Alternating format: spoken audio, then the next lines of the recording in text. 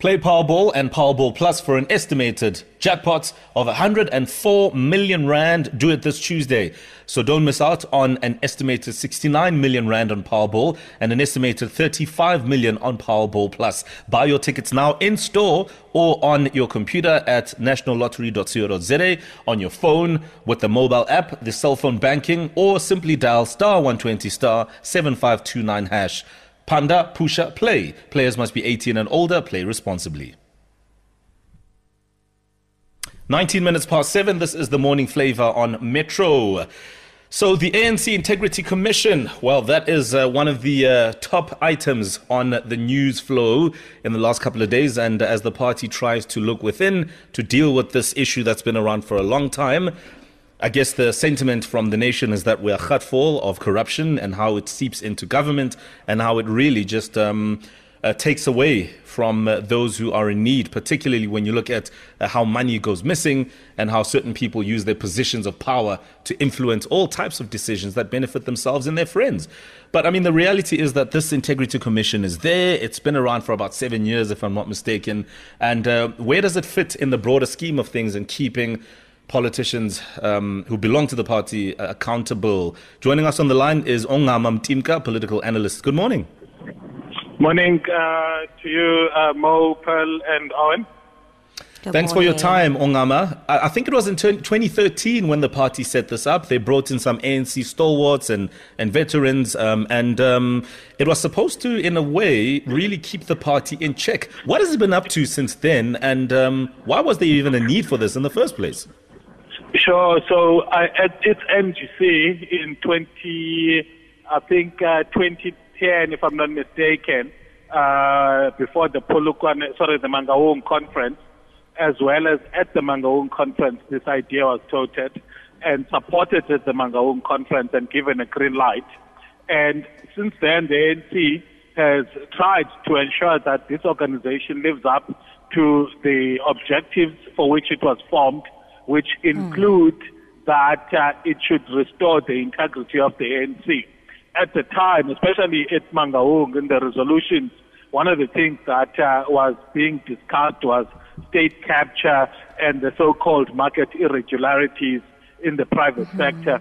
And the ANC was attempting to find a way in which it can strengthen governance and oversight at a government level, but also at a party political level, protect itself from, its integrity being questioned by the conduct of its own members.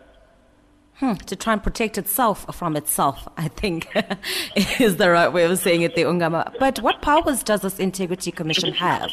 And have we seen any significant action taken by this commission? So every institution is a function of the political dynamics from which it emerges.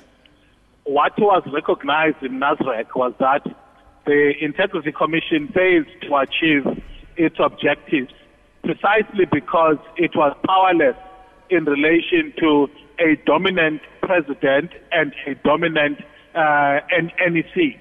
So it wasn't successful at all.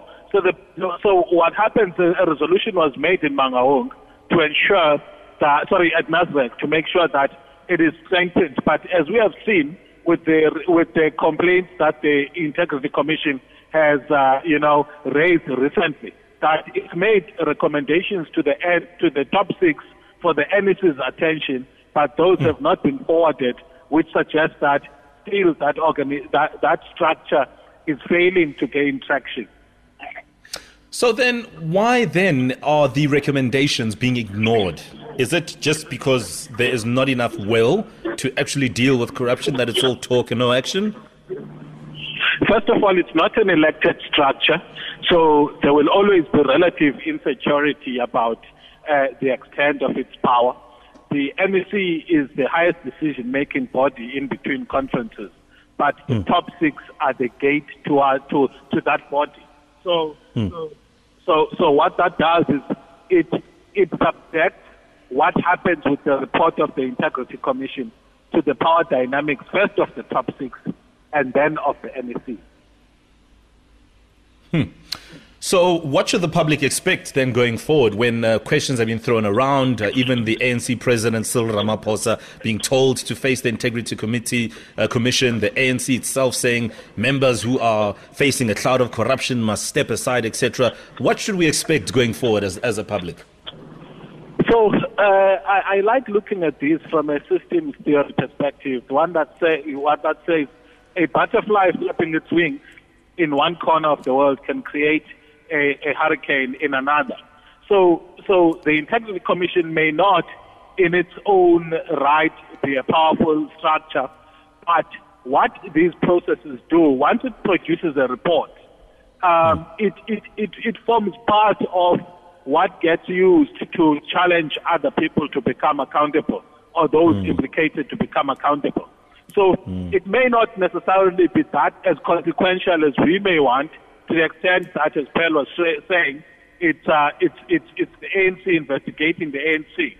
But what it will do is it will embolden those within the party that may want to challenge their opponents who may be, fingered or against whom the Integrity Commission may fight. So on that basis, then, it starts becoming part of the ammunition for dealing with corrupt elements within the party. Whether or not it succeeds, that's something else, but I think it helps in the bigger scheme of things.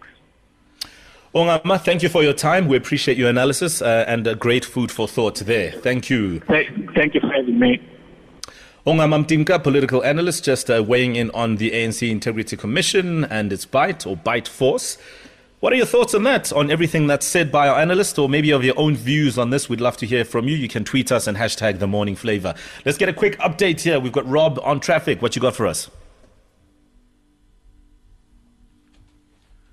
Yeah, we got a crash and traffic lights out of Pretoria Silverton, Pretoria Road and Vitameyer Street. That's going to be busy.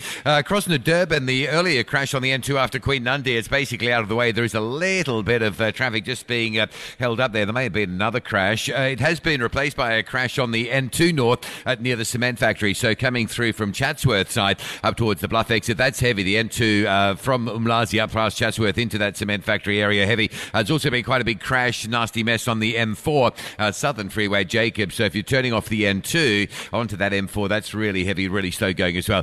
Cape Town this morning, R300 packing out between the old the old Pal Road in Brackenfell and the link to the N1 to go inbound. And the N2 very slow this morning. If you're coming in past Khayelitsha, there's a backlog of traffic from Spine Road making your way down through Meway in towards the R300. I'm Rob Beasy. This is your Morning Flavour.